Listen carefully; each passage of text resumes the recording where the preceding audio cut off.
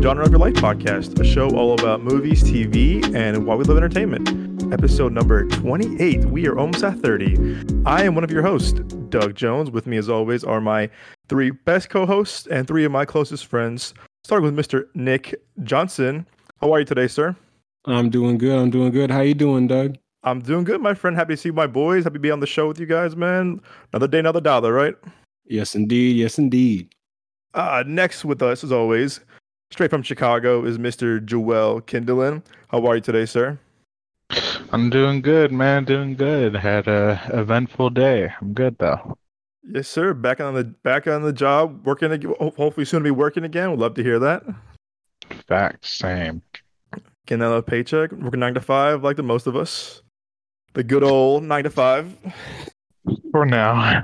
For now. You never know what happens in the future. Maybe I'll be homeless. Maybe I'll be rich. We'll see. Or in between, just getting on by like most of us. Still working the 9 to 5. A regular ass dude. All right, that's it, man. Ain't nothing wrong with that, man. Ain't nothing wrong with Chicagoan hating everything on the loop. True. That too. Last but not least, he's back, ladies and gentlemen, straight out of LA himself, is the one, the only, Mr. Moses Lai. Welcome back, sir. We missed you. Hey, it's great to be here. I'm always happy to basically, jump in on the show, whenever I can. So, I'm looking forward to it, and glad to see everybody, and I'm ready to go. Hell yeah, man! I'm glad you're back, and we're glad you all are here too. I know, right? Not bad, right? I'm working on my little host. I'm working on my little intro. I heard John Cena music start playing when you. Yeah, exactly. Oh my god! I listened to maybe 8 different podcasts last week of like different people's shows, trying to get like a feel for things. I'm just like, okay, how do people how do they structure certain things? I was listening to Nick's podcast too, and all the people's 2 podcasts. I like seeing how people get introduced differently, or how do you start the show. And it was like kind of catching up. Like one show I listened to called Real Blend. They're all critics on different outlets. Like one's like tour, like one's in Chicago, one's in Washington, the other one's in North Carolina. They all do kind of the same thing. Like, oh, we're so-and-so from this outlet, stuff like that. So it was just kind of just like learning that. Or a guy named Films at Home does kind of a bunch of like at home like film video, home video stuff. He always introduces his guests as like home video enthusiasts / what they do for work. It was kind of like learning to like, okay, how do you introduce this? It's kind of like the having your own podcast, or even Femi, our buddy Femi has a podcast, and he kind of like does like hey, what's going on, everybody? He's very kind of just like very MTV Cribs like.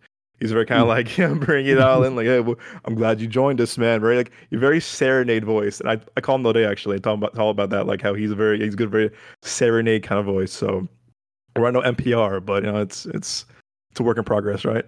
As always, guys. Hell yeah. You all are here to our devoted and lovely audience. Welcome back, or welcome if it's your first time. Welcome to the show. As always, you can find the show on Spotify, Apple Podcasts, Google Podcasts, Amazon Music, or your favorite podcast platform of choice. And we have a full audio show on our YouTube page, youtube.com/Midway Avenue Productions. Whether on YouTube or Spotify, Apple Podcasts, wherever you get your podcast needs from, hit that follow button, hit that like button, leave a review, leave a rating. Helps us out so much.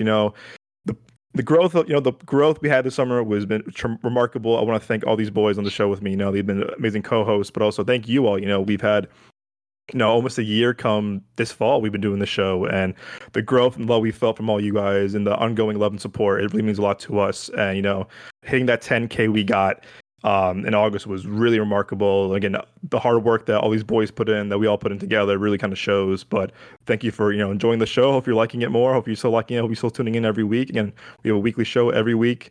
Again, if you're enjoying it, hit that follow, leave a review, leave a rating. Helps us out so much, guys. As always, guys, thank you so much for your ongoing support. Yeah, guys, it's so weird. Like it's like. When like me and Nick went to that Stray screening, it's like we're sitting with the press, sitting with the critics, and sitting with me and other people, obviously. And then I went to some like random I think Ninja Turtle screening a few weeks ago, a few months ago, for through work, whatever. And I was writing my little notebook, my critic thoughts, right? And then some guy walked down next to me. He goes, Rotten Tomatoes. And I was like, shit, I wish we were Rotten Tomatoes, man. We're not there yet, but we're getting there. But it's just funny. Like you'll see like people like, and I'm noticing not more people have like little notebooks, but see you can't really write stuff though like, in a dark room. Like it's like all like gibberish, all kind of like scribble scrabble. Yeah, So I kind of wait it's till tough the to like end. take notes and pay attention to the movie too. Oh, exactly. Like at the Oppenheimer screening I went to, the guy was like taking like furl notes. All I heard was every few minutes, whoosh, whoosh, page turn, whoosh, page turn, whoosh, page turn. I'm like, Jesus, bro, this is a fucking exam. Like, chill. Like, it was, man. Okay, critiquing every little thing. Dude, he like all I heard was it was one of those big notepads too. He was like, okay, atomic bomb. Okay, the 20-minute mark. I'm like, bro. I'm like, Jesus Christ. like, Yeah, stopwatch with two shit. He might have. He was taking like thorough notes. I was like, God damn. But I know it's fun. It's the fun of doing it all. But yeah, I like to wait till the end of end of the movie. You're on my phone too, or we do our out of theater reactions with Nick and I, or we'll just do it. I'll do it like on my notepad. But like during the movie, I just can't do it because it's too dark. You're just like, what am I even writing at this point? It's all like a foreign language, like my own language I made up because it's like I meant to say Equalizer. And that kind of says like chicken nuggets. You're just like, yeah, this doesn't make any sense at all. So it's just like you gotta wait to the end of the show and then the movie. But again, I digress. But speaking of which, and movies and TV, obviously, Moses, as always, you're in LA, you're closer to the action than we are. I think we're now 4 months going into writer strike and about 2 months going into the actors. Again, you're closer to the action than any of us. What have you heard? Anything? Any updates going on? Any progress? What have you heard from people that you've been working with? Is there anything that to note, or is it same old, same old? I mean, it's it's kind of same old, but people are getting a little tired and everything. And that's it is what it is, right? It's natural. It's like whenever you don't have something that you really really want, but that somebody else is basically blocking that for you to basically get it and everything, you start to get annoyed a little bit over time. So that's what's happening now and everything like that. People are starting to basically feel the weight when it comes down to not just it's not just the writers and the actors and everything like that. It's also the producers. So you start to feel that weight. So I hope by November, maybe even October, because I'm hopeful about that. We'll have something, but November is where it's looking right now and everything like that. But yeah, you have, I think David Zaslav and everything like that, the CEO of, Warner Discovery and everything. He basically mentioned that he's going to lose, a lot of money, from the strike. Maybe these might be the wrong numbers or whatever, but over 500 mil or whatever, at the ballpark. That might be the wrong number or whatever. Correct me if I am. But yeah, you're starting to feel the weight, and everything. And yeah, you're starting to, I hear, little articles here and there about, little chatter about how, writers are, having to take out loans to basically pay off their rent, things like that. And, how actors are basically doing the same thing here and there. So, you have that pull that is happening now and everything. And it's, it's stressing a lot of people out. So, but yeah, in time, I'm pretty sure, we'll the writers and actors will definitely come down to, making a deal that is good, that is great, and a deal that they want, and yeah. So, I think that I was reading something the other day, an article, I forgot where, I think it was New York Times or something like that, where they were saying that the main thing that I think people are kind of like really upset about is, which you put in perspective, it's like, oh, yeah, it kind of makes sense, was that, last strike, again, this was, I don't know, like 10, 13 years ago. Yeah, no, like, I want to say 16 years ago, 2007, 2008. So way more than that. Was that, back then, it was a different time. There was cable network, cable television, and premium television like HBO, Showtime, Star, stuff like that. And you had obviously the movie theater. You had going to the movies, going and seeing it in theaters. Obviously now, things have definitely changed drastically since then, with every streaming service now, like everyone has a streaming service, like literally everyone. Like, I'm surprised Redbox has a streaming service at this point. Like everyone, their mom has a streaming service. And, it's what I was reading was that another writer I was hearing, he's part of the guild, he was saying this too. He was saying that what's pissing them off, I think pissing the like guilds off is that the main two, again, quote unquote culprits, whatever I want to say, or not culprits, but like, not that holding out, or just the thing is like Silicon Valley has a big hold now on entertainment, whether it's Apple, Amazon. But again, if you look at that, Apple and Amazon have other needs necessary. Apple's a technology company; they sell iPhones, devices, computers, everything else. Amazon is a conglomerate. Amazon has everything. Amazon Prime is the biggest thing ever, with delivery services, and they have partnering with Whole Foods, stuff like that. So they're not hurting as much because again, they have other means necessary to a source of income. Like I said, what it's mentioned, Apple and iPhones and technology, Amazon Prime and Amazon Prime, everything. So the writer was saying too. He was saying that he goes Silicon Valley has had a huge impact on entertainment, and it's like, yeah, definitely. But again, I do think the first big streaming service obviously was Netflix, and that kind of like paved the way. But I think Prime also got involved. I think Prime also got, kind of wind of that as well when they kind of like launched Amazon Prime Video, Amazon Original, stuff like that.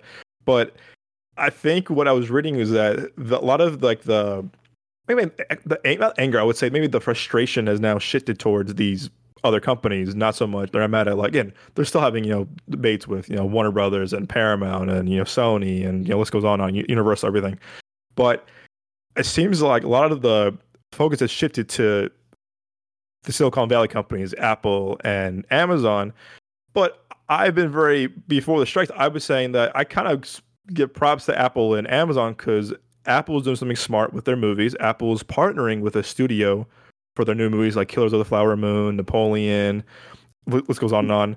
And then Amazon has, after they acquired MGM, that's the thing too. I'll get back to that in a little bit. But I was saying, my thing was that Amazon, was gave Air a full-on theatrical release, which, okay, cool, it's awesome. That's what you should do because those returns can go to your artists, can go to your your people that you're getting, actors, writers, everything. But again, it's streaming has now become a thing. It's just like, okay, we'll throw money at it. Let's make this $200 million show. Where's the return? But again, we went into all the other shows of the podcast this summer. It's going circle, but it just seems like a lot of it has shifted to what is Silicon Valley doing for the entertainment? How is it affecting us, the writers and actors? And I'm like, oh, he made a good point because again, it's two different worlds combining. But again, it's kind of how it's going. And the reason I brought this up, I'm going to ask all you boys this too, is that there's a rumor, and I'm seeing this more and more and more. And the reason I bring this up too, because again, 6 years ago, same thing. There was rumors, Disney's buying Fox. And I was like, no way. And I think all of us were like, yeah, probably not going to happen. It's too big of a sale. There's no way the government's going to allow that purchase. We'll see. A year later, Disney bought Fox. And I was like, even I think I was with you and Nick, actually, Moses, and we were like, it's not really good. They'll own X-Men and Fantastic Four, but they're going to own a lot of stuff that we're not really pros on. So the rumor is going, Disney and Bob Iger, they're now back as CEO, is in a way prepping Disney to be sold and bought by Apple. This to me, Nick, okay, your thoughts first. And I think I had comments about this about Disney and Fox, obviously, multiple times, but I don't think that's the best decision because I don't get why. It could. What's the point of that? What's the purpose for that? Because Apple really has a lot of stock. Obviously, Apple is one of the biggest companies. Go ahead, Moses. No, I was gonna say because I don't. I'm not exactly too sure what Bob Iger's plan and everything. I read the article too as well and everything. Yeah. But like it's money. Money talks, and when it talks, it does whatever you want it to do and everything. And that's what Bob Iger wants it to, wants to do, is to make, make money. And also with Apple, what they want, well, they want a library of everything, and they can, they can do that. Apple can literally snap their fingers like Thanos and be like, all right, Disney is ours now. Or snap their fingers like Thanos and literally buy every single, studios in LA if they wanted to, because, all at the same time, because they are $1 trillion company, and they're the biggest company in the world, and, they can do that. And, with that, they basically, have a library of stuff that they want, in terms of like owning things and everything like that. But another note, I don't really know so much, but I do know is that they can do that, and if they wanted to, they would. That's why I'm hearing this rumor about Bob Iger preparing for that, and that's that might be true. I don't know. We never know. But yeah, go ahead, Doug. No, absolutely. It's right. You make. Go ahead, Joe. Go ahead. I was gonna agree with Moses. I think that as a business stance, that's smart because you're growing your industry, and it's not only, if you think about it, like Disney has its hand on everything, but when you look at like, when people think about Hulu, Fox, and all that, you also remember like shit, Disney owns that. So if Apple buys Disney, you're gonna remember, oh yeah, Apple owns Disney now, and now they'll be. And if you think about it, that's a great marketing scheme because then they can put iPhones in like MacBooks and shit like that in so many movies and shows owned by Disney on Hulu, Fox. It's honestly, it's a like with these big industries that have so much money, it's just another way to make a lot more money and to, advertise their stuff. And, instead of like the iCarly like Pear phone, it's gonna, like on Disney shows, it's gonna be like the iPhone, the MacBook. Their logo will be in it. Why? Because they can afford it. And guess what? It's a good, way to advertise, have little kids see it, and then, be like, oh, the newest modern day princess has an iPhone. I want an iPhone. Know how many little kids have iPads and iPhones? So they see their favorite character have one. That's a good way to make money, Yeah. No, absolutely. Absolutely. It's free product placement for them and everything. You can have iPhones now in Star Wars. Like, wait a second, what? Like, I remember I will stop watching Star Wars. Yeah, like, wait a second, why does Darth Vader have an Apple Watch now? Wait a second. Or yeah, why does Chewbacca a lightsaber turns into an iPhone turns into a lightsaber and shit? Just like, yeah, I forgot my lightsaber. Battery's drained instantly. Exactly. Well, here's what things, and I think this is what I've been saying. I've been saying this for multiple years with everything with you guys too. Is that what really pissed me off about the whole Disney buying Fox thing? Besides the point of how they kind of just like, we can't put out mature content because it'll hurt our brand. Then why the fuck did you buy a studio in the first place? But again, I digress from that too. The thing what pisses me off is that you have now really herded so many good stories that you go, we'll just put it on Hulu. And I'm like, that sucks, man. Because there's a lot of things. Again, there's like, so I see all the time on Hulu, coming soon. Like, I see coming soon, 20th Century Studios. I'm like, okay, it's Disney. Where are we going with this? And at the end, coming soon to Hulu. And I'm like, y'all put out so many movies on Hulu. What the hell? Like, you bought Hulu, but then literally every other quote unquote original movie that you make under the 20th Century Studios, formerly 20th Century Fox banner, straight to Hulu.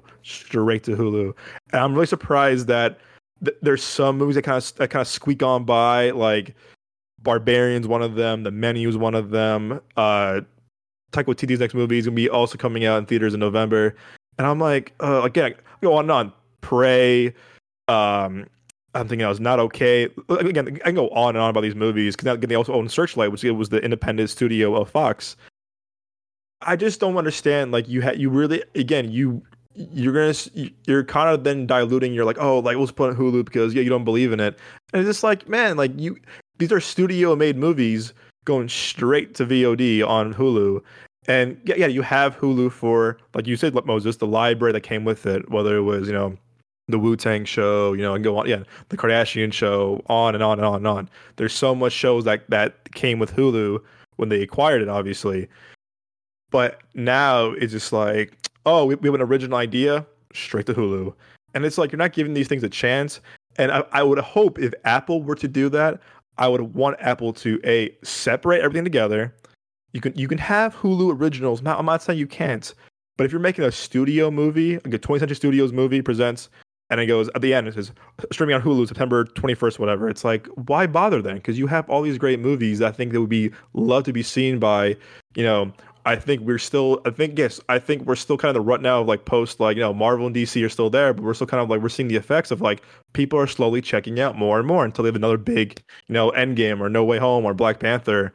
I really do want to see, again, if this Apple thing does happen, if it happens, a big if it happens, my hope would be, okay, you have all this stuff now. You have everything that Disney owned, everything that Fox owned originally. It's kind of, again, 1, 2, 3. I would hope that Apple would really care about theatrical. If you're gonna invest the way you're investing right now in your movies coming up next year, the year after, stop making these studio movies. Stop making these movies go straight to Hulu because that means you don't believe in it. And I think, again, also think too, a lot of these straight to Hulu movies are rated R or dark PG-13, and it's like Disney goes, now Hulu, it's fine. But then it kind of gets lost in the sauce because I feel like when Fox was still Fox, they would put out PG-13 movies, rated R movies.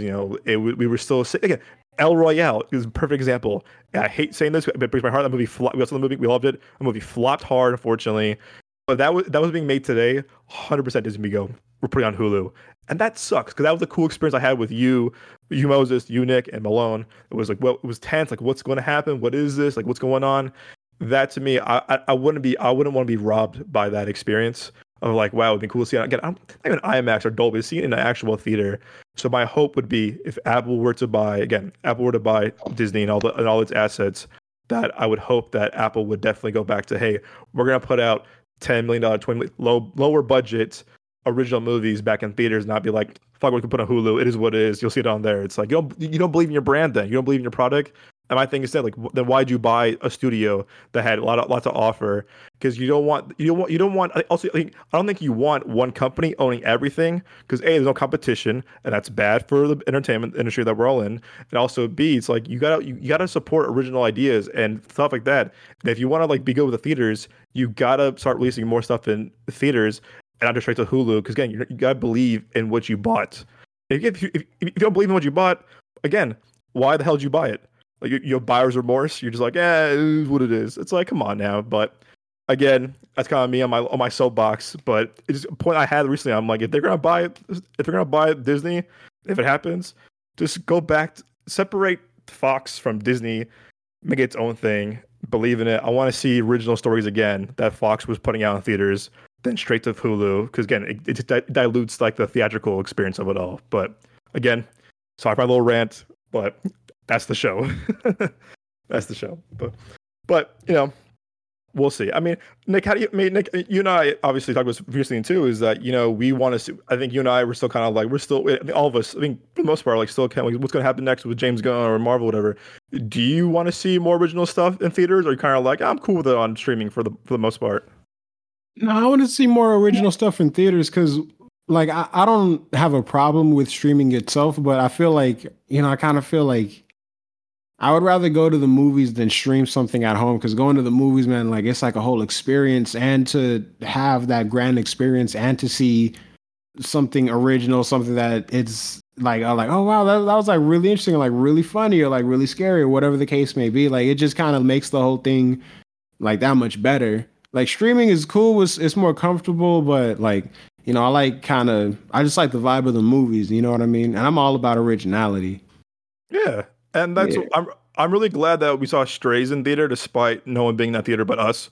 Yeah. At the press screening, but like, it was just fun being in the theater. Like, you know, like you and I cracking, laughing, making jokes, whatever, like laughing at it. Like, that's again, the topic is how Universal kind of is like, you know, cutting their legs off their movies for after 2 weeks putting on VOD. It's a different episode, but no, it's and it kind of worries me when the creator's coming out in a few weeks. This big epic sci-fi movie that again no one can promote it except for the director, but I'm telling you, if that movie flops, which I think it might, unfortunately, I'm hoping it's good too. I'm hoping it's really good. I love J.W. Washington. I love original sci-fi. I love original storytelling. But if that movie flops, best believe Disney's going to be like, "Oh, we tried. Back to Hulu. Back to everything on Hulu again." It's like, man, just give it a fucking chance. Oh yeah, Like, it's so sorry, Doug. I don't mean. no, go ahead. No, please go ahead. By all No, means. no. I was gonna say. I mean that was that sci-fi. You know, when I watched the trailer and everything like that, I was like, man, that is a good original sci-fi movie that I have not, like seen, Exactly. and everything. Exactly. And I hope people just go and watch that movie. And it's gonna be hard for them to make money because of this strike. Mm-hmm. If they if they thought about it, like they could have pushed it back probably a little bit more, maybe. I don't know. Like they could have pushed it to like even November, True. True. and everything because no movies are out that month now except the Marvels, Marvels. you Yep. know. So it's like, and when you go watch the Marvels and you know, when you would basically go watch the Marvels in November and everything like that, and also you have the creator, if let's say it's also out in November, you will have, you will see that the Marvel is playing. You will go watch that, and then also realize, wait a minute, there's also this other movie that's playing, theaters called The Creator. I'm going to go check that out too as well. Because you're grabbing some hype from Mm-hmm. from the Marvels and everything like that, and seeing that there's a movie that's also playing, right next door. Like maybe the next day or something like that, and you might want to go watch it. But I don't know. So, I hope that they're going to go and see it, and I hope that they don't just throw it off to, Hulu and everything because it's not, because it's like for me, man, like as much as I love streaming, you know, um, I want to watch a movie less on streaming than on theaters. If Mm-hmm. somebody, if let's say Hulu or Warner Brothers decide to put out a movie, but it's going to be straight on Max instead, like if I'm be real, I'm not gonna probably watch that movie until like 3 weeks later, or Mm-hmm. whatever, because it's like I feel like there's no like as much as I think it might have value to the creators that made the film and everything like that. It's like it sounds and it feels more valuable if it's out in the theater. That's to me. That's the True. theater is everything to me. It just sounds and feels more valuable, because it's like you put it out there in the theater and somebody put the director, writer, actors put their heart and soul into this thing, and you're gonna go watch it and you're gonna go see what they created. If you put it out to streaming, it's like, well, you're gonna feel like, well, the studios really wanted this, and so they got the writer, director, and everything like that to go do it. But Mm-hmm. for a movie that's out in theaters, it's like, no, we had this person who's very passionate about the production design, who's very passionate about the direction of this movie, blah blah blah blah, the writer, so on and so forth. We're gonna make sure that it's out in theater. You know what I Mm-hmm. mean? Like a theater to me screams out passion. Mm-hmm. It's like passion, Mm-hmm. passion, passion, hard work. It's like inspiration. And in streaming, it's like, well, we just wanted to have another, film in our library, so we went to streaming. That's what it sounds like to me. As much as I, appreciate every single movie out there in the world. You Mm-hmm. know, so.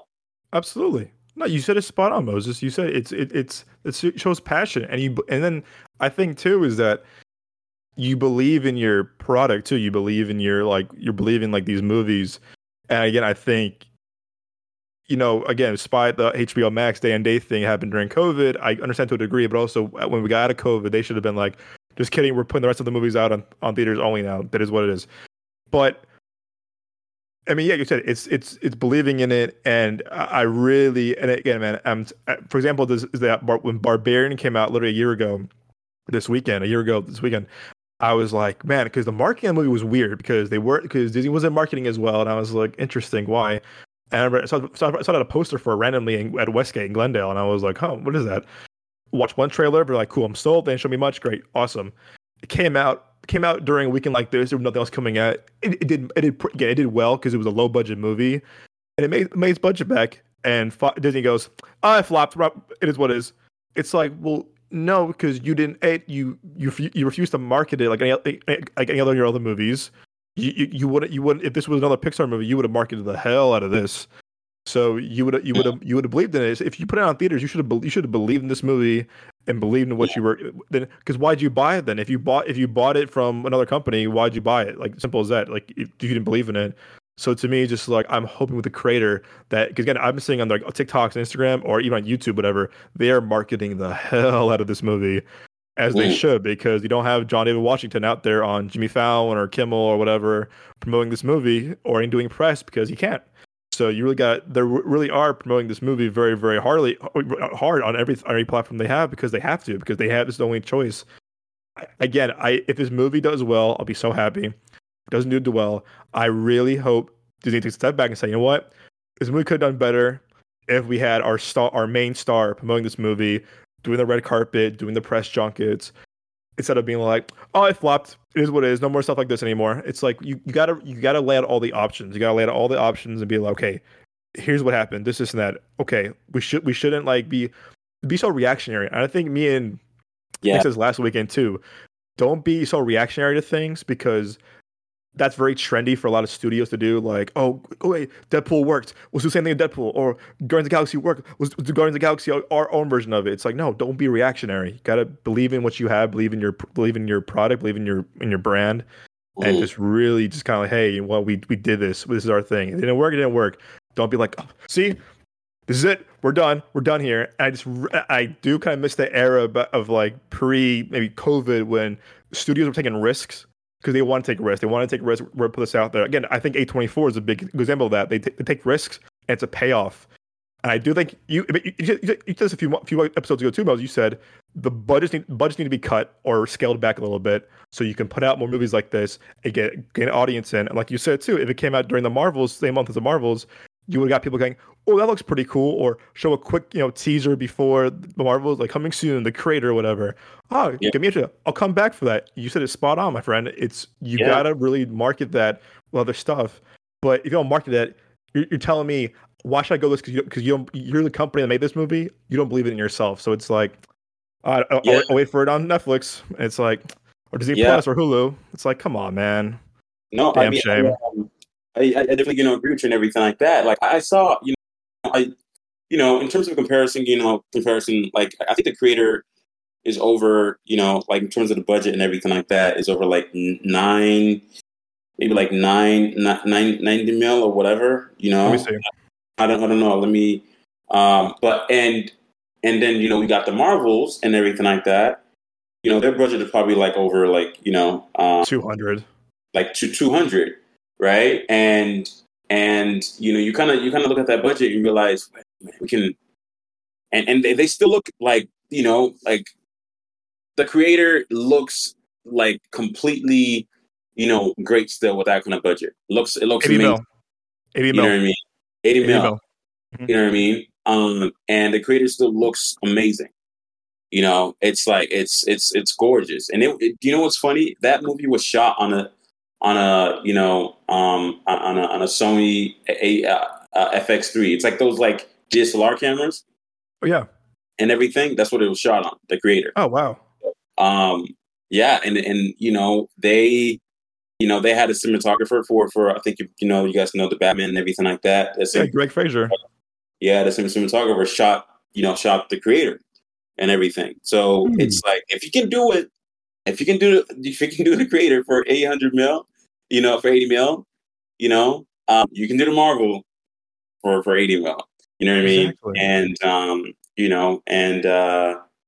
put your money where your mouth is and everything like that. Make the film and go on from there. If the actor wants a lot of money or whatever, well, not everybody's going to be happy, and move on from there.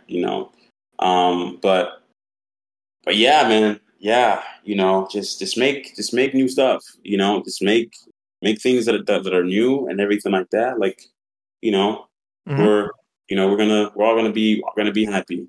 As much as you think, you're not gonna make any money. Again, Yeah. look at both of you. You look at both of you boys, Nick and Moses. You guys have made two amazing short films that, if you want to watch it to our listeners, you can go to our link tree. Both amazing short films are under our link tree. I would highly these two are just amazing films, and both of you guys made for really low budget movies that look way better than some shit I've seen the past couple of months. Like Thank you, I bro. mean, Thank that from you. my bottom of my heart. Like, you guys have both made stuff that look fantastic, truly fantastic. Dude, Moses, I'm seeing the stills of your next film. I can't wait. I'm just like, wow, this looks better than half the shit I see on TV. I mean, again, it looks better than The Flash. The Flash had Damn. so much budget movie, man. But I'm thinking, again, I'm praising these guys a lot because, again, you guys had low budgets, and you guys were able to focus more on the story and the emotion, and what you were trying to say. Where I really hope that after these strikes, these studios and companies will go back to that. You know what? We're gonna hire creators because they can tell a good story for, I don't care if it's $5 budget, $100 million budget, 50 mil, 20 mil, 10 mil, a sandwich. It's, maybe more than a sandwich, but maybe two. But I would hope that there's a lesson to be learned from this, is that stop making these budgets ballooned up. Stop spending so much money on marketing when you can spend that money on paying your creators. If you ask me, instead of spending all this money on certain stuff, you should invest that marketing money into your creators, into your vision, so they can keep making movies like this that people will go out and see. So I really do think that, it's trusting your creators, trusting your vision, trusting, hey, this can be made for a low budget, this can be doing that, and I think you will see a lot of more returns. Again, I think you'll see a lot more returns if you really believe. If you believe, again, if you build it, they will come. The quote, Field of Dreams. If you believe in what you're selling to an audience, to a mass audience, they will come. If you don't believe it, people will see that. I.e., the last few DC movies, they don't believe in that shit, and guess what? No one went out and saw them. They all flopped miserably. So believe in what you do. Trust your creators. Again, good things will happen. I truly mean that. And again, I think I really hope we're going to see more good storytelling, not just on streaming, but on the big screen, because, again, it's how people get discovered. It's how Tarantino got discovered, Ryan Coogler got discovered. List goes on and on. There's so many great things get discovered. But again, that's my hope for the world. I know that's my hope for, the next few months. But Yeah. again, trying to be optimistic, in a dark times, right? Yeah. True. True. I'm always optimistic about everything that has to do with, like, the films and the studios and all that stuff. Yeah. I hope so, man. All right, but anyway, so before we get into our next topic, I want to do my quick review of Equalizer 3, non-spoiler, of course. You too. Hell yeah. Oh, you saw it too? Yeah. My friend, you are back in the show. You go first, my friend. No spoilers. No spoilers. No spoilers. Moses, my friend, the floor is yours. No, I mean, I no spoilers. I'm gonna be very, very quick. That movie is its best out of the previous two. This third, it's good, man. Like, Denzel Washington. This guy.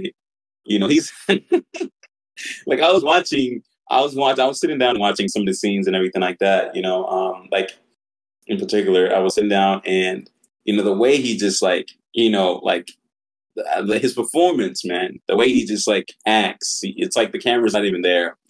It's like he's doing this shit like right there in real time.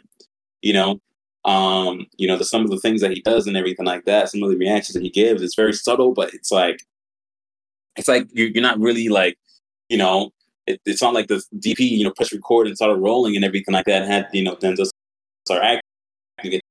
It's like he's there. The action was great. It was very suspenseful too as well. It had your heart racing. It had my heart racing a few times. And everything, but it was a great movie, man. It was a great movie. It was great. Yeah, that's probably one of my top, like, top, I don't know, like at least like top six, top eight or something. Like, that's a very odd number, but it's my It's a little unique for sure, but it's a solid number nonetheless. It works. Top five. It's definitely my top five right now this year. It's my top like 2.5, I think. I don't know. Yeah. 2.5. I'm playing. I had a good time. Good. Yeah, dude. I felt the same way. Okay, I don't think I'm up there with you in a lot of ways. I don't think it's the best. I think number one is still my favorite. Because I remember seeing that in high school with Joe and our other friend at the time, and I was like, "Fuck," because it was like also Denzel's one of my favorite actors of all time, as he's allowed for a lot of other people. But it was kind of like, oh shit, this is a slow burn. But like the action really, really, really, really kind of just like takes hold of you. I think I felt that way with this one, as well as the first one as well. I thought this one was a huge improvement over the second one. I remember seeing two, and I was like, "Oh, it was cool." I was like, I love that first one so much. I was a big Antoine Fuqua fan, and I was just like, "Yeah, it's cool." But I thought Pedro Pascal was kind of miscast in that last role. I think it would have been cool to I did like the whole story between him and the actor from Moonlight. That part was very interesting to me. Like, they're kind of like they're bonding, a little bit of a mentor to him, trying to get him out of the hood and the trap, stuff like that. I wish I focused more on that as the entire story. That to me like more like a father son kind of story. I would have been like, ooh, I'm into that. I think I got a bit convoluted with like more of like the espionage and then betrayal, this and that. So I was kind of like, all right, whatever. Love the first one still. This one, I was like, okay, I'm looking forward to it. This is the last one. It's the trilogy. It's Antoine Fuqua's trilogy. This is Denzel's trilogy. I was hearing good things about it. Same way, Moses, man. I walked in. I was like, the first scene, I was like, God damn. Like, there's something happens. And I was like, oh my Lord. Because it also, I think they turned out the brutal violence a lot more than this one, the last one, the first one. Because there's some shit that Denzel's doing. I was like, dear, this is a fucking massacre. I was like, Jesus. But it was so effective. I was like, Denzel was like a fucking, what he was, op, whatever, secret op, he's a ghost, whatever. He's the fucking boogeyman in this movie because the way he was taking out people, I was like, oh my God. And Antoine Fuqua has a good job. I think him and his stunt team really do a good job of kind of capturing that, like, yeah, you cross this man, you're done. Like, you are done. You don't have a fucking chance. And it's, I love John Wick so much, one of my favorite action franchises of all time. Love a good, The Raid, Redemption. I love, thanks to Joe. I love, stuff like Liam Neeson's older movies too. But think about it, I think this movie too, that works so effective is that the way that it's a slow burn, it's not action. It's a slow burn. But when the action does happen, it's really effective because it takes, like I said, my heart was pounding too sometimes. I was like, Jesus, when it happens, it's effective, and the way they use the score to like dun, dun, at their certain thing, you're just like, whoa, like holy shit. But yeah, I was just like, this is brutal. Like again, I was all for that. I was like, this is brutal, and I'm loving it. I will say though, there was times where I thought the villain was kind of overacting too. The pitch of the movie basically Denzel versus the mafia. Like, come on, sold right there. Like that would sell anybody if you ask me. Like. Day one were there. I thought the villain was sometimes kind of overacting. I was like, okay, again, the villain wasn't as good as the first one. Definitely better than the second one. But I like the story enough of, Denzel, kind of being abroad, he's taking his, life abroad. How's he adapting to that lifestyle, stuff like that. I love the whole Man on Fire reunion, Nick, between him and Denzel and Dakota Fanning. Yeah. If you're a Man on Fire fan, it's a nice reunion between Dakota Fanning and Denzel in this movie. It's very earned. It's very rewarding. That's my movie right there. It's very rewarding to that. But for our next segment too, before I wrap this up, is I think Antoine Fuqua and Denzel are just made for each other as actor directors. Whether it's Fitz, whether it's Training Day, whether it's Max 7, like they know each other so well. And like you said too, Moses, the camera they're rolling, it's just like Denzel is just so natural in this role, like his ability to like kind of just like portray everybody. He's a very good playing at the everyday guy, whether it was this, whether it's Flight, Man on Fire, two guns, training, everything. He can transform, and you believe every time he's playing someone differently. Or in this case, he's playing Robert McCall the third time. But really, Antoine Fuqua really kind of just like he makes this a very character-driven movie, 100%. And the actions and consequences, who am I? What do I do? But because you root for him. Again, I love John Wick. I love a lot of good action movies, but they kind of feel like, oh, they're invincible. And to a degree, you kind of feel that way in this movie too, in this trilogy as well. But what Denzel does really good, as well as Antoine Fuqua, is that they make it a very human story too. Of like, he's just a very good dude, and if you cross him, he's the last person on the list to cross this man, because he will disembowel you. Like, he really will, like he will annihilate you. But like I said, I did have the problem with some of the villain, some of the kind of like the overacting in times with the villain, kind of the bad guy side. But what really sold me is that, again, it's a really underrated trilogy of action. The action feels earned. The action feels brutal, intense. Denzel is really giving his all in this role, even for a third movie. You can tell all the time the trilogy, they're kind of phoning it in, but I do think he's really giving his all, despite being his third time around playing this character. And like I said, I think Antoine Fuqua does a good job of kind of capturing who this character is, what he's capable of, as well as using good cinematography and good score. Oh, nothing too. This is very nerdy. It's very kind of like inside baseball for us, filmmakers and directors, writers, whatever. I was really glad they filmed on location, green screen, all in Italy. But damn, every 5 seconds there was a fucking aerial shot or establishing shot of Italy. Like, they'll be talking, shot of Italy, talking, shot of Italy. Again, I bet Italy's gorgeous. I've never been. I heard it's beautiful, lovely. But damn, there's like literally an establishing shot every 5 minutes. I'm like, we're in Italy. We're in Italy again. I was like, again, I love y'all for shooting on location, less green screen. I'm all for it. But y'all need to cut some of these aerial shots out, because it's so many shots of just like, okay, guess where we are? Guess where we are, guys? Italy. Did you forget? We're in Italy still. Oh, it's not happening. Crazy scene. Guess what? Still Italy. It's like, again, I want to go to Italy on my list for sure one day to visit, but damn, the script must have said every exterior Italy scene, exterior Italy shot. So again, that's nitpicking to a degree. I know I am, but yeah, I loved it. Again, not as good as the first one, better than the second one. I would give it definitely an 8.5 out of 10 for sure. I loved it. That's my top 10 of the year too, because I'm sucker for anything Denzel, anything Antoine Fuqua. But also look too, that movie, second best Labor Day box office too. You know why? Because people still love Denzel, and Denzel sells the box office. You can go to a movie, I want to see the new Denzel, people will still show up. He's one of the last few, I think him, maybe Leo, probably Will Smith too, are the last few that can like really sell, like maybe like, okay, the box office. Like maybe Margot Robbie now is one of those people too, but we're not in the same era anymore of like the movie star bringing people to the box office. But I think this box office proves how, despite a strike going on, despite him not promoting this movie at all, Antoine Fuqua, God bless him, was on every outlet: Fox TV, NBC, CNBC, Yahoo News, everything, MySpace Live, whatever, Google Hangouts. Like, he was literally on every platform to promote this movie. And good for him, man, because he's the only person that can promote this movie because of the strikes. But again, it was really cool to see that Denzel still has that pull years later to bring people to the box office. So again, hats off to both these gentlemen in the studio for believing in this trilogy, because to me it's very cool to see this still to this day. Alrighty, so speaking of directors, I want to go around the room and ask all you guys this. We're, again, as directors ourselves, writers ourselves too, we love a good director, we love a good writer director duo. But I feel like a lot of times too, we love a Christopher Nolan, we love a Ryan Coogler, we love a Jordan Peele, we love a lot of good Greta Gerwigs. But I think now is that those are becoming more mainstream, more kind of just like commercially celebrated directors. Tarantino, Scorsese.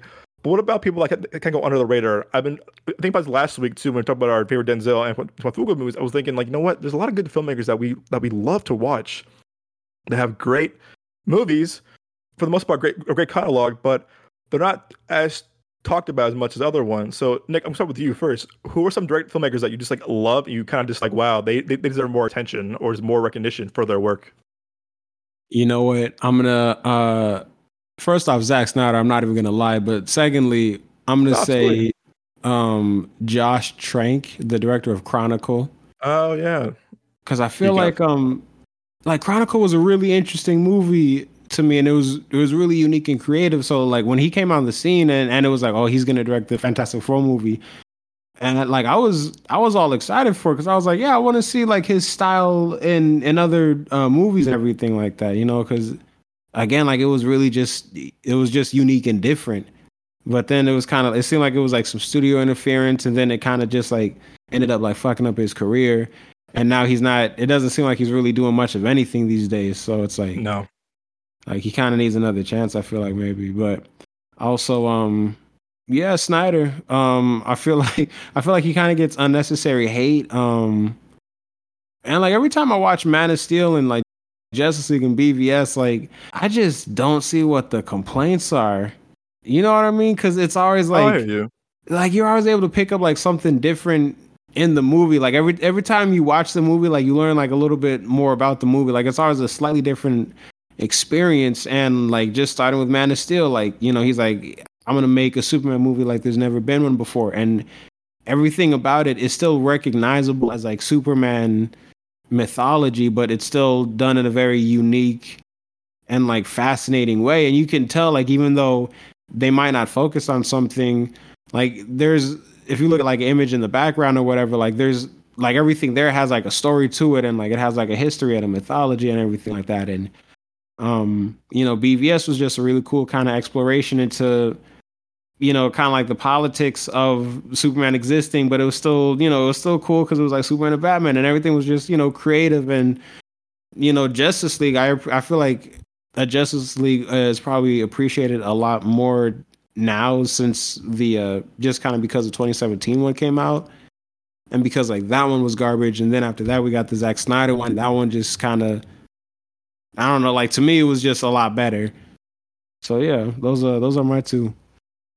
So I'll ask you this question actually. I'll ask you too. If stepping outside of the DC cinematic universe that Snyder directed, what is your favorite non-DC movie he directed? My favorite non-DC movie he directed. You know what? I'm gonna say Army of the Dead. That's a good one. That one, oh my, like I loved every second of it, man. Oh my gosh. Yeah, I remember you and me and Hamza And seen that because we were like, yeah.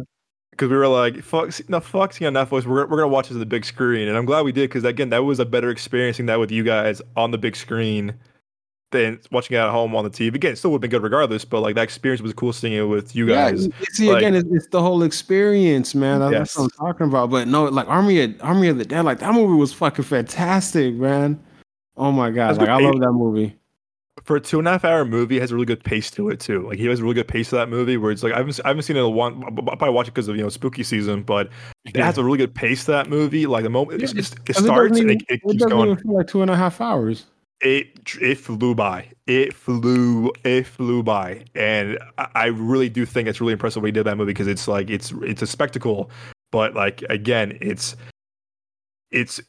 really a filmmaker kind of going back to his roots of doing horror, you know, after Dawn of the Dead and stuff like that. It was just cool seeing him kind of do like, you know, spectacle of zombie with this kind of twist to it. That movie's dope. That movie's super underrated. Okay, also the question too, if you could see him direct any other genre, what would it be and why? Damn,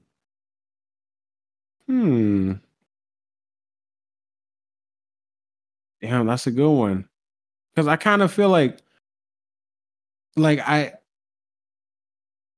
feel like he kind of only works in the genre that he's done. Like I definitely could not see Snyder doing a comedy movie or like a romance movie. You know what I mean? Yeah. Like yeah. That's a good question though. Like I don't know, maybe a historical drama would be kind of interesting. I could see that. Or I would love to see. That'd be kind of cool. Yeah. I would love to see him do, like, honestly, like a thriller. I mean, that was Army of the Dead and Shaun of the Dead. It's more definitely a more horror based, but like more like a kind of like David Fincher kind of thriller kind of thing, like a big spectacle thriller. Or even a war movie, kind of like a Seven type movie, huh? Yeah, like a Seven type movie, or kind of something like, you know, Gone Girl to a degree, something like very Fincher-esque, very Fincher or Zodiac, something like that. Very Fincher-esque. That would be dope. Very Fincher-esque. like if he was gonna do like a straight, like just a straight sci-fi movie, like I think it'd be interesting if he did like a Matrix movie. Yeah, well, better than the last one probably. Um, something like that, like very big on spectacle and very like Yeah. like again, I was still like I think I was Oh like seeing him do a shit. war movie. Can What's you up? imagine if like they're like if they were like, yo, let's do like another like hella expensive movie about like a Bible story and they get Snyder to direct that. Like the story of Samson, that would be dope. Oh, not Mel Gibson. Nah, I don't know. Just because Too like soon, too it soon. would be interesting to see like what Snyder would do with the story like that. But nothing against Mel Gibson because honestly, He's crazy. I think Passion of the Christ is a good movie. I think it's solid. Fucking Mel Gibson's a fucking crazy person. He's But pretty out there though. I ain't even gonna Mexican lie. movies, he's crazy. Yeah. Please don't kill me, Mel Gibson. Um, I would really like to see him do like a war movie, Hmm. like a really cool war movie, a very something cool, like hey, like some like cool, like trying to think of like really cool, like I would think of like something like not like something like I think The King's Man has some really cool war scenes, like what Matthew Vaughn did. But I think Hmm. I would like to see really something cool, like a spectacle of what I mean. I guess you can count 300 a war movie to a degree, Yeah. but something And kind of you like know, go ahead, if you were to do like a remake of the Clash of the Titans movie, yeah, something like that. that'd be dope. Or like a Hercules movie, like an actually good live action Hercules movie, because the Dwayne Johnson one was kind of whack, and that Kellen Lutz one was definitely whack. Bro, the Kellen Lutz one, bro. Oh, That bro, was insane, man. that we had two Hercules movies in the same year that were both kind of that were both ass. Bro, Oh man. like the Kellen Lutz one, it looked kind of whack, and it was just kind of like surprisingly more whack than it looked. So it was like, okay, but it looked like it was gonna be ass anyway.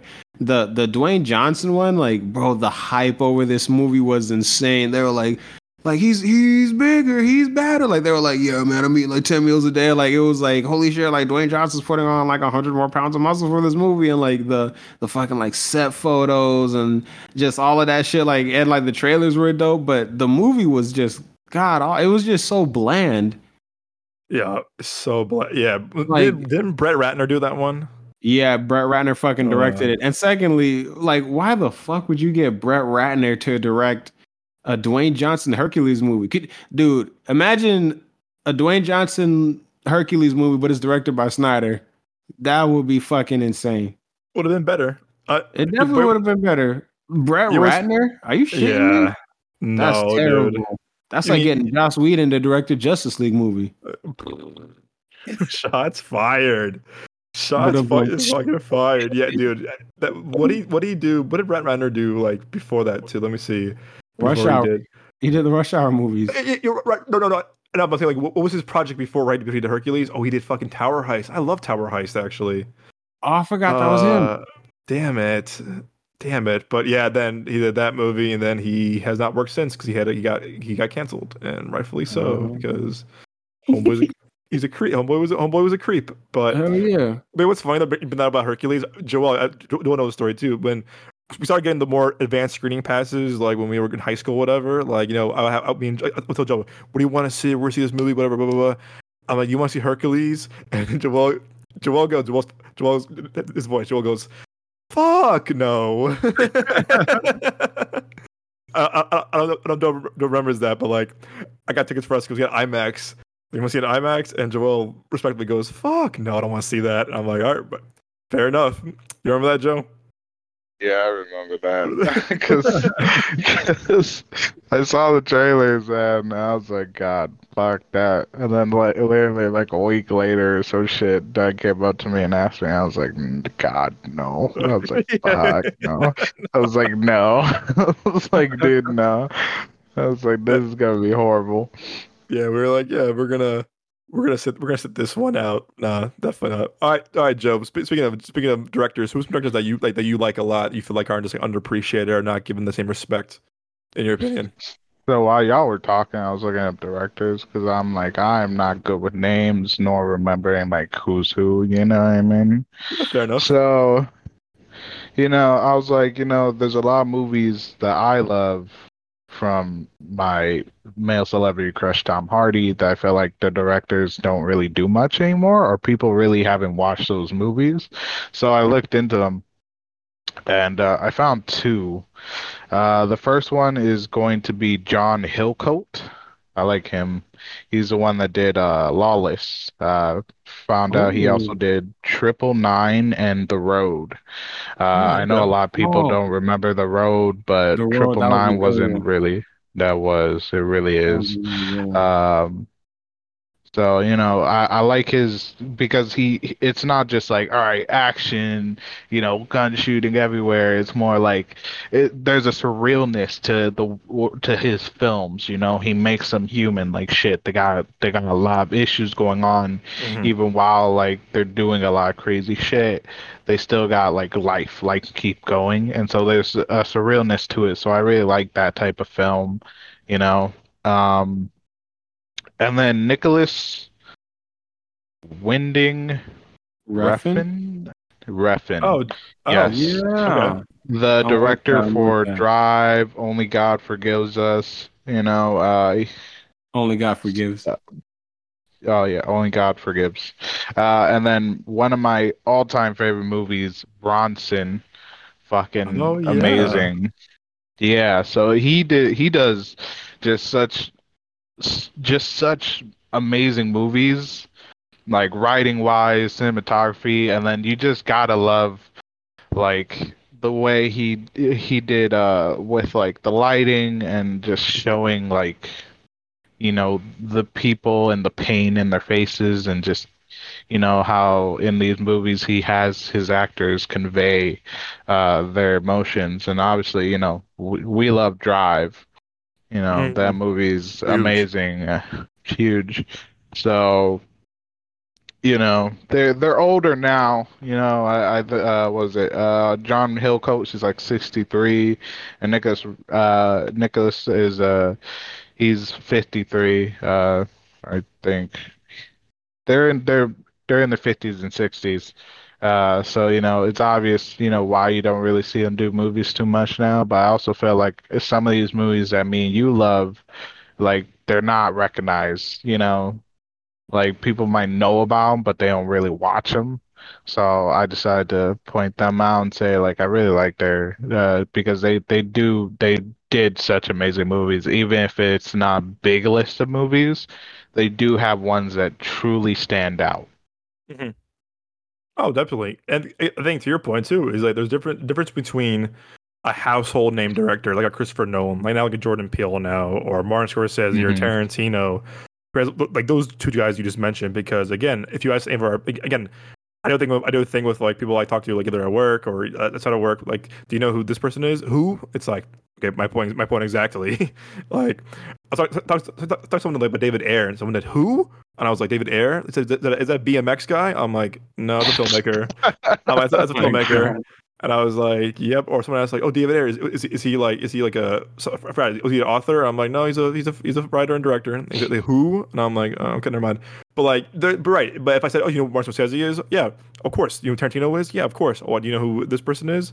Of course. I think Edgar Wright's is starting to become more of like a household name because I know my Hmm. dad knows about him. Obviously, I know people like, oh yeah, fucking like, oh, Shaun of the Dead, I love Edgar Wright. So it's just like the there's a litmus test of like you can ask certain people who are not like connected as we are to the movies that other people are like, you know, this person is who. It's like, okay, never mind. And then again, there's household name directors and there's people who are not appreciated or forgotten about sometimes. And it's kind of thing, you know, you could have been at top of your type. Like, got Josh Trank. Josh Trank was top of his game with Chronicle, and he Hmm. got fucked by the studio with Fantastic Four, and they made a movie called Capone that I heard was god awful. And it's like, damn, man, could have been a talent, man, could have been a talent, and then you kind of just like you were kind of a one hit wonder, unfortunately, and again, the business is cutthroat. You know, it will swallow you up and chew you out, swallow you up and throw you out because it's cutthroat sometimes, unfortunately, and that's the business. But I don't know, man. It's the game. And, you know, you gotta make your mark. And I feel like, again, the director jail ain't no joke. You make one bad stinker, you in director jail for a long time until you come out, like a Neil Blomkamp who did, Chappie. His Oh, damn. first movie 8 years was Gran Turismo, and he did modestly well. But again, man, he was in director jail for 8 years and lost all his other Yeah, projects, like an he Alien he was movie. on top for a little bit, man. Like District Yep. 9, Elysium, when the chapter came Back out, it to was back. game over, bro. It was Yeah, done. facts. It And was done. Chappie received a lot more hate than it really should have, Yeah. honestly.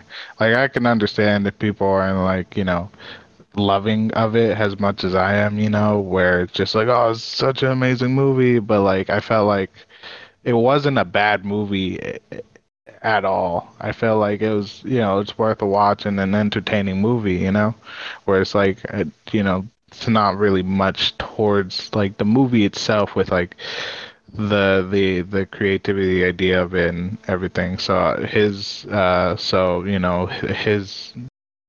such a how can I say this? Him taking such a big hit for his career over a movie that overall is just entertaining.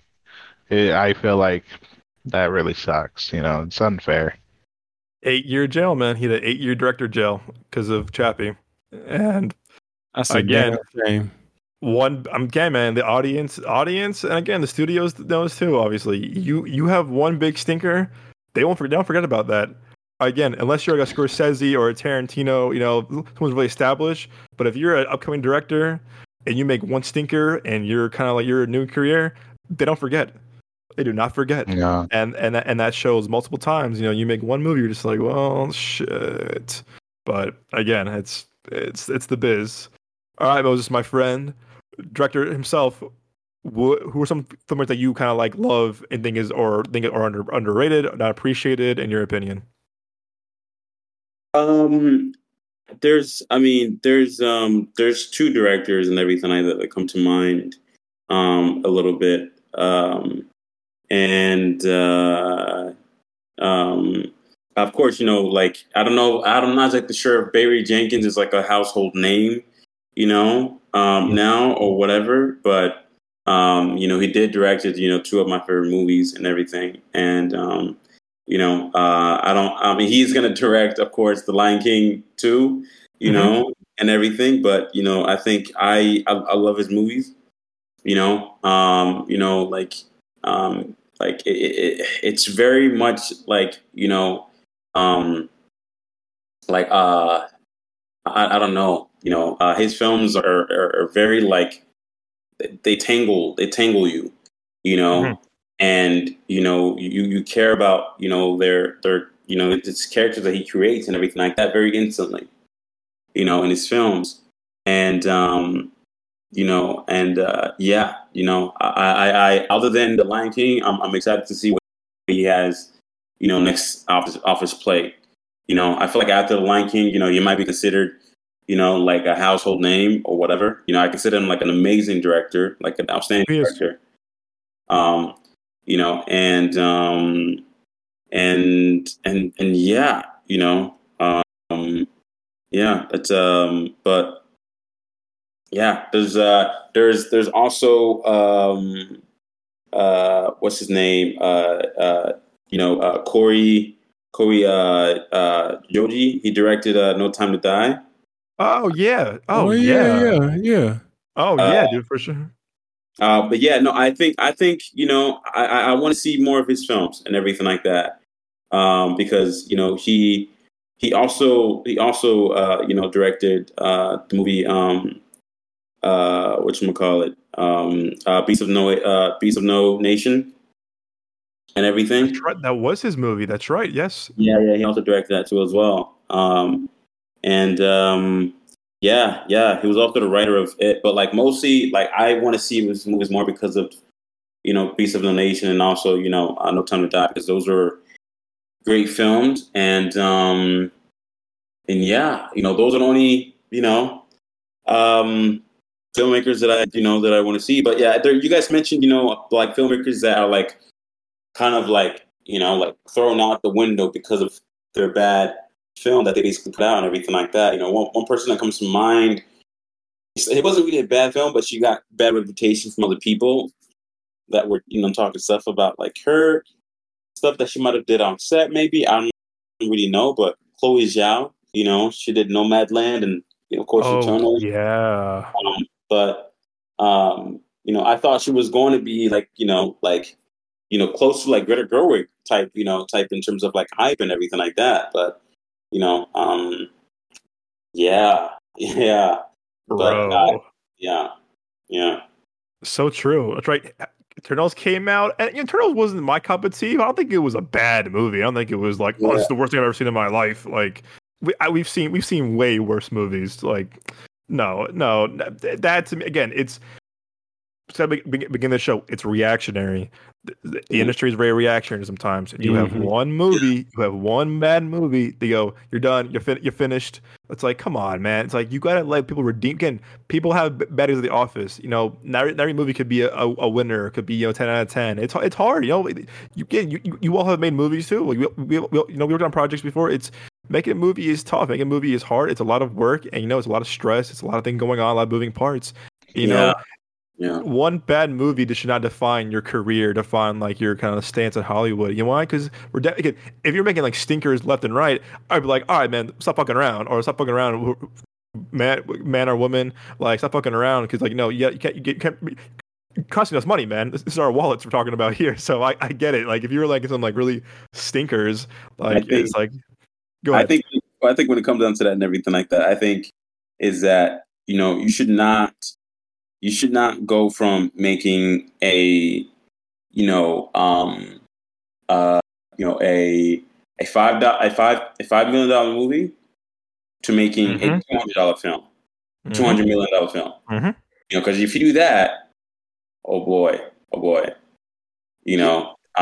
I think what you should do is literally make films with higher budgets that the studios can maybe like agree with you. And first one, the $5 million one, is like a 99, and everybody loves it, and makes more than what it was worth or whatever. That's amazing. That's great. Now you can make another one, let's say for like 30 mil or whatever, and it makes more than what the budget was given and everything like that. And you go on from there. I think that's a better way of doing things than going ahead and making a $250 whatever gazillion-dollar film, basically, and everybody, not liking it, because that right there is that right there will cause your career to basically go down in a drain. Hopefully not, but that will do that. And the only way to pick yourself back up and everything like that is to do all over again.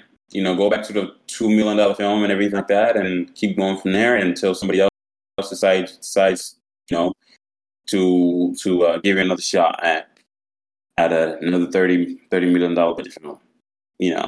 So you honestly, Moses, thank you for bringing that up. Actually, it's a great point. You know what? You came to mind too is Rian Johnson.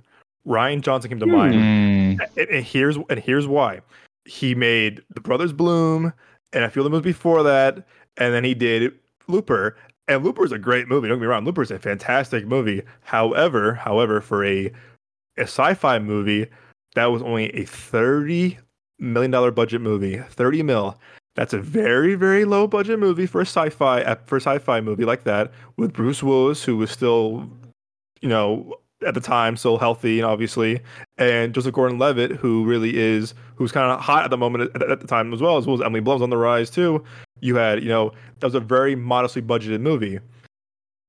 When they said he's doing Star Wars as well, I was like, again, who? And I was like, oh, guy did Looper. Okay, that makes sense. Gotcha.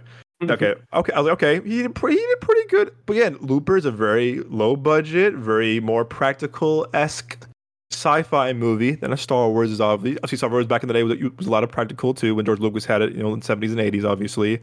But I was like, oh, he's doing Star Wars. I'm like, oh, okay, interesting. And I told you guys before, I think me and Joe had this conversation as well too, is that he was not ready to do Star Wars. He was not ready to do Star Wars. I think he's a great. Again, I love Knives Out. Knives Out 2, not a huge fan of, but I love Looper. I love Knives Out. He's a lot of good movies that he's made that I'm like, oh, these are really good. But he was the wrong guy to do Star Wars Episode 8. again, there's some redeeming qualities of that movie. Don't get me wrong. There's some like cool, like the Red Room fight's pretty cool, obviously. It's I like the scene between Phasma and Finn. But with that said, also get too. Ryan Johnson also did some Breaking Bad episodes, which are the best of the series. I'm just like, whoa, he did those too. But again, I don't think he was experienced enough the way J.J. Abrams was with Mission Impossible, Star Trek, Super 8, Star Trek, boom, Star Wars. Like he was prepared for that. He came off television, independent movies, and a very low sci-fi movie. You weren't ready for the big leagues, kid, with Star Wars. And also the same thing. I mean, Josh Trank, similar situation. I think he made a superhero movie that was very and also very low budget. I would maybe get maybe one more movie first and then do Fantastic Four. But Ryan Johnson, I think he was out of his league, and I think he knew that too. I mean, look how divisive Star Wars Episode 8 is. It's one of the most divisive movies ever made, ever existed. Yeah. So, I feel like Johnson it either should have been Johnson does 7, 8, and 9, or Abrams does 7, 8, and 9, because it kind of felt like Abrams did his movie, and then Johnson was low-key trying to undo what Abrams did, and then Abrams had to come back and kind of undo what Johnson did, and then kind of tell the story that he wanted to tell. I think different directors is kind of the reason why it just was so like fucked up, because also it seemed like y'all kind of were just making movies, but you didn't really plan an ending. It seems like y'all were just making it up as you go along, and that was like the biggest mistake. So again, like it either should have been like one director for all three movies or the other director for all three movies, or at the very least just like know where you want the story to end. Go ahead, Joe. Sorry, I didn't want to interrupt.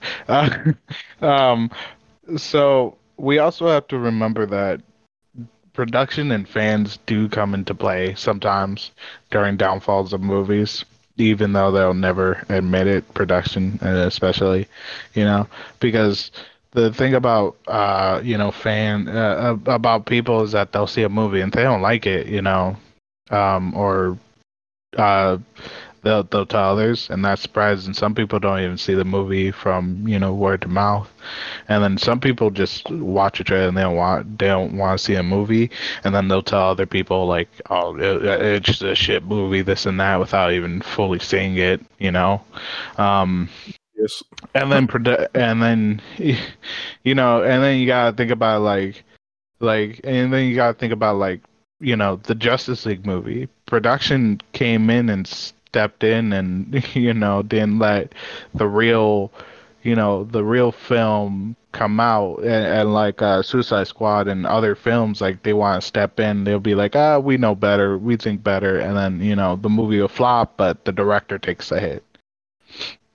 Yeah, no, that's also very true as well.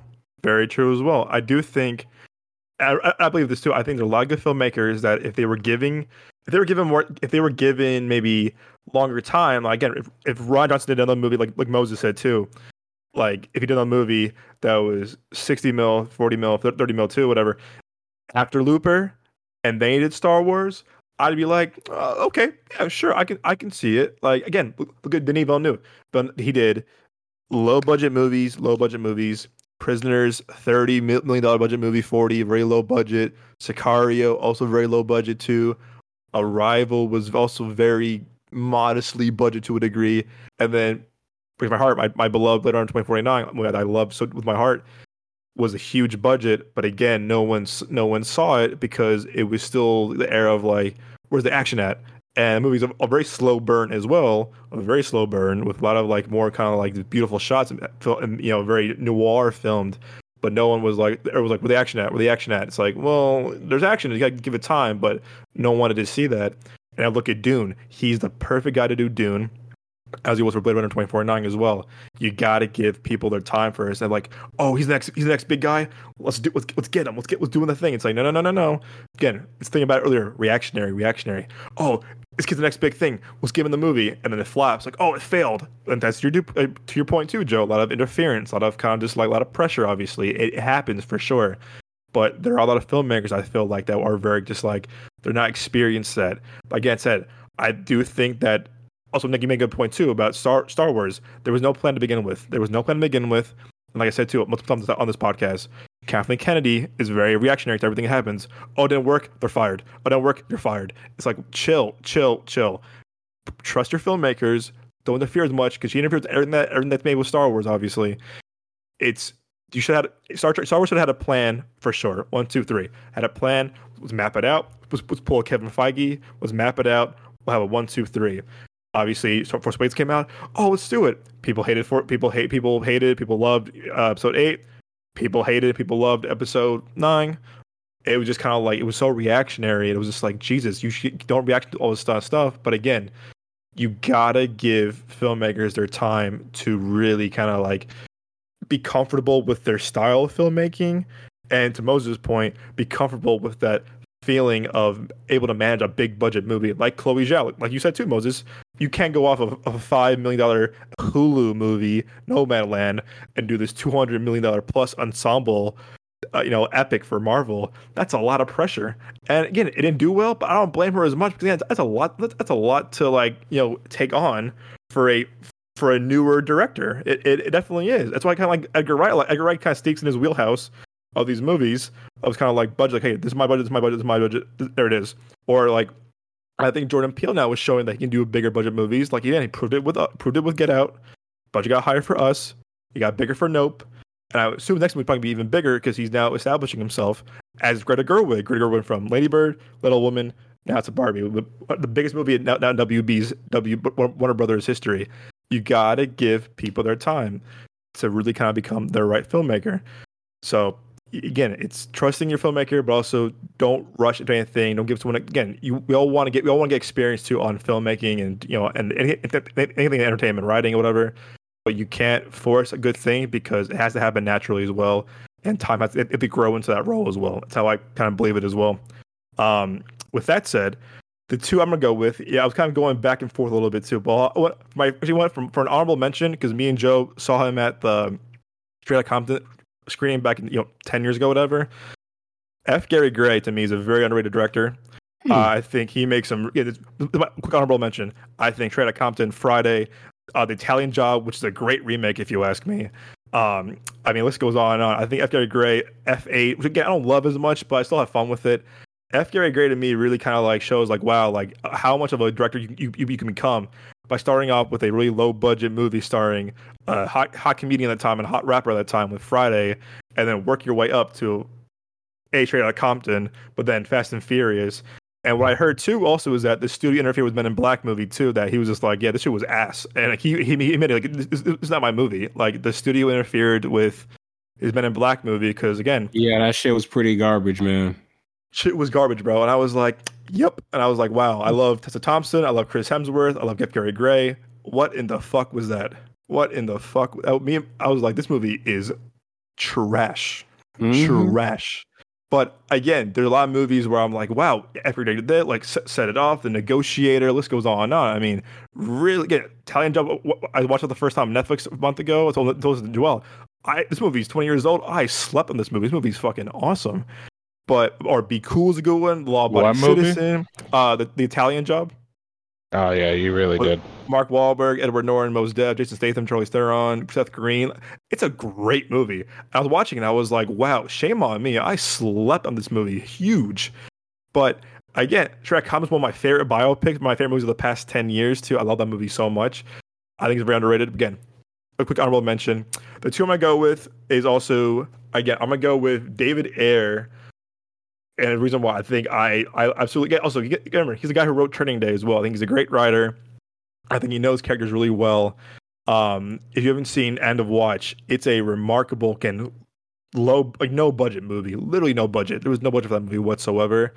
But the way he's able to capture street violence, LAPD, which is notorious for being one of the most, violent, one of the most corrupt, one of the most dangerous, law enforcement units in the world, it's within the country, but it shows two actually good cops kind of like doing their job and what they have to go through. And the brotherhood between Jake Gyllenhaal and Michael Pena is beautiful. It's a really beautiful story.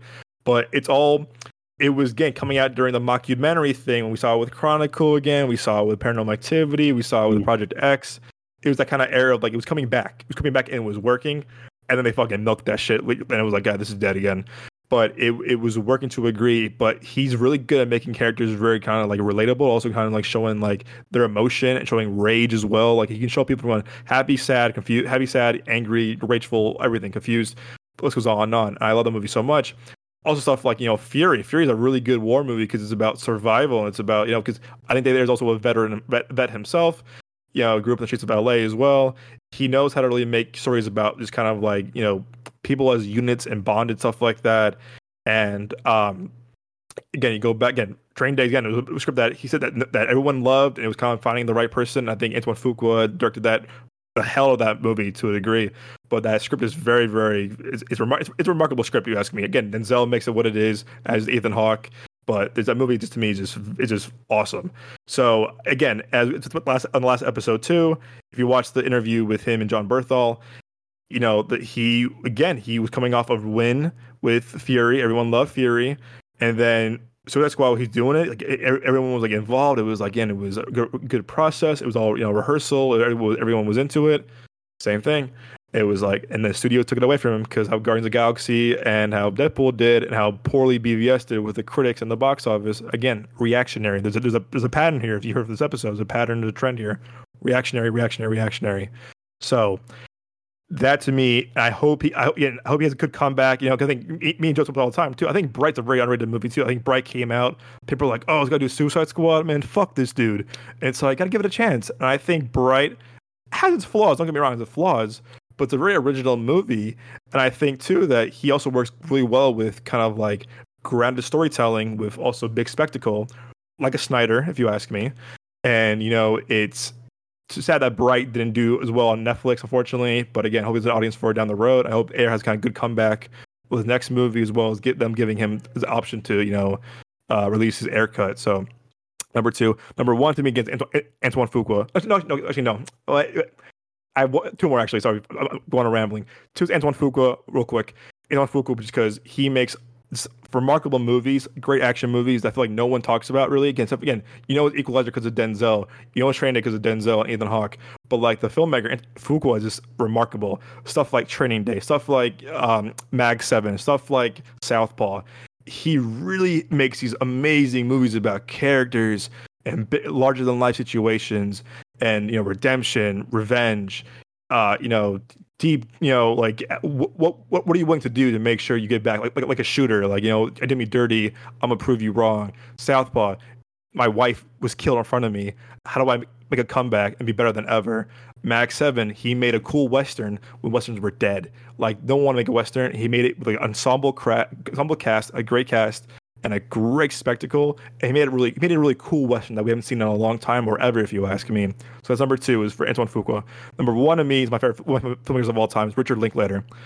Linklater to me is a remarkable director because he makes such grounded stories that you can relate to no matter who you are or where you are in the world, whether it's Dazed and Confused, Everybody Wants Them, Boyhood, the Before Sunrise, Sunset, Midnight trilogy. He makes these beautiful human stories that I feel like are very lost nowadays in filmmaking. Like, don't get me wrong, there's a lot of great filmmakers that make stories about, certain points in your life. I think Linklater really makes stories about like any points of life, whether you're in high school, like Days, you're in college, Everybody Wants Some. Growing up, it's Boyhood, really. And how complicated love can be. We all know how complicated love can be, obviously. And the Before trilogy really kind of shows of like, wow, like this is like eras in different people's life. You might love someone, but do you really love them? Is love still there? How do you know? And I don't know. I think, or Adolescence, School of Rock. Again, people get School of Rock, which is one of the best Jack Black movies ever made. He knows comedy very well, but he knows human emotion, human connection, and telling stories that are really relatable, really grounded. I feel like people kind of like want to see that a lot because it's like, oh yeah, I can be this person. Why watch Days Confused? I see myself in this person, or Everybody Wants Them. I see myself in that person, or Boyhood. I see myself as a boy growing up, obviously. So it's really cool to see stories that he can relate to and that are very grounded. Also, I think the guy he also again beat the odds of Hollywood, where he hated living in Los Angeles, he hated being in Hollywood, but he was able to make his own. He was a self-made guy out of Austin, and he's still Austin to this day. His company's out there. He's still making all his movies out of Austin. He knows that, like, again, it's, I think, to me, because of COVID and everything too, but what he did was very kind of like inspirational to a lot of us, because he was able to make his own way by being himself in his hometown, and also kind of like, yes, cool, Hollywood, New York is where you gotta be, but not necessarily. Sometimes you can do your own thing. I think now we're seeing, because of post-COVID too, is that you can make a lot of great things from your phone, from your MacBook or whatever. So I think dude's inspiration to me. I love all his movies, love all his scripts. So to me, number one, to me, his most underrated director is Richard Linklater, and I can't wait to see his new movie, Hitman. I heard it premiered really good at the Venice Film Festival. Can't wait to see it. Again, big sucker for his movies, so I'm looking forward to seeing what he does next. But Joe, should we still do our one-on-ones? I think that's too many recommendations tonight. Honestly, I think we'll be good. People could just look up the directors we said. Check out their movies. I think that would be a great idea. All right, my friend. Take us home. All right. Well, then, before I log us out, how about we all, plug ourselves first? How about you, Nick? So you can find me on YouTube at Dawning Vision. That's capital D, capital V, and on Instagram at all lowercase Dawning Vision, and anywhere that you can find podcasts. Moses? You can find me on IG, at Moses Lowy, _, I think. I'm not really on it as much, but you can also find me on Threads a little bit. I'm on there here and there sometimes. It's same thing, Moses Lowy _. So. All right, Doug. Actually, Moses, where can they find your behind the scenes of your next movie? It's gonna be on. There's also like a link to my Instagram, and it's also as the day goes by. Film on IG too as well. You can find behind the scenes there and everything, and updates to festivals, premieres, and everything in that nature. So Can't wait to see it. Yeah, guys, you can find me as always on Instagram at The Young Jones. I also am on Twitter, or now it's called X. I still call it Twitter. At Capri _SON. You can find the show at Midway Avenue Productions, both on Instagram and TikTok. I'm trying to do more TikToks, gotta get them more following, more viewers for the show. And our YouTube page obviously is youtube.com/Midway Avenue Productions. And we also have a website that's still kind of under construction. I'm still kind of editing it here and there, which is midwayavenueproductions.com. You can find all our information, our quick little bio, stuff like that. So follow us over there. All right. And you guys can, find me on twitch.tv at the OG Cuban Rican. I'm streaming as much as I can. Started streaming Starfield that came out a few days ago. A few other games will be coming out this month, so I'll be streaming those as well. And please do follow us on any of the podcast sites and apps that you are listening to us on. And do not be afraid to leave a comment on our Instagram, because we would love to know your thoughts and feelings about our show or what we said and everything. All right. Well, thank you guys so much, guys and girls and women and men and people in general. Thank you guys so much for joining us on our verbal journey through our thoughts, opinions, views, and crazy ramblings of our passion and love for film, actors, directors, TV, and the entertainment industry in general. Hope you join us again for our next episode. Please have a safe day, evening, afternoon, night. Love you. Hug somebody. And deuces.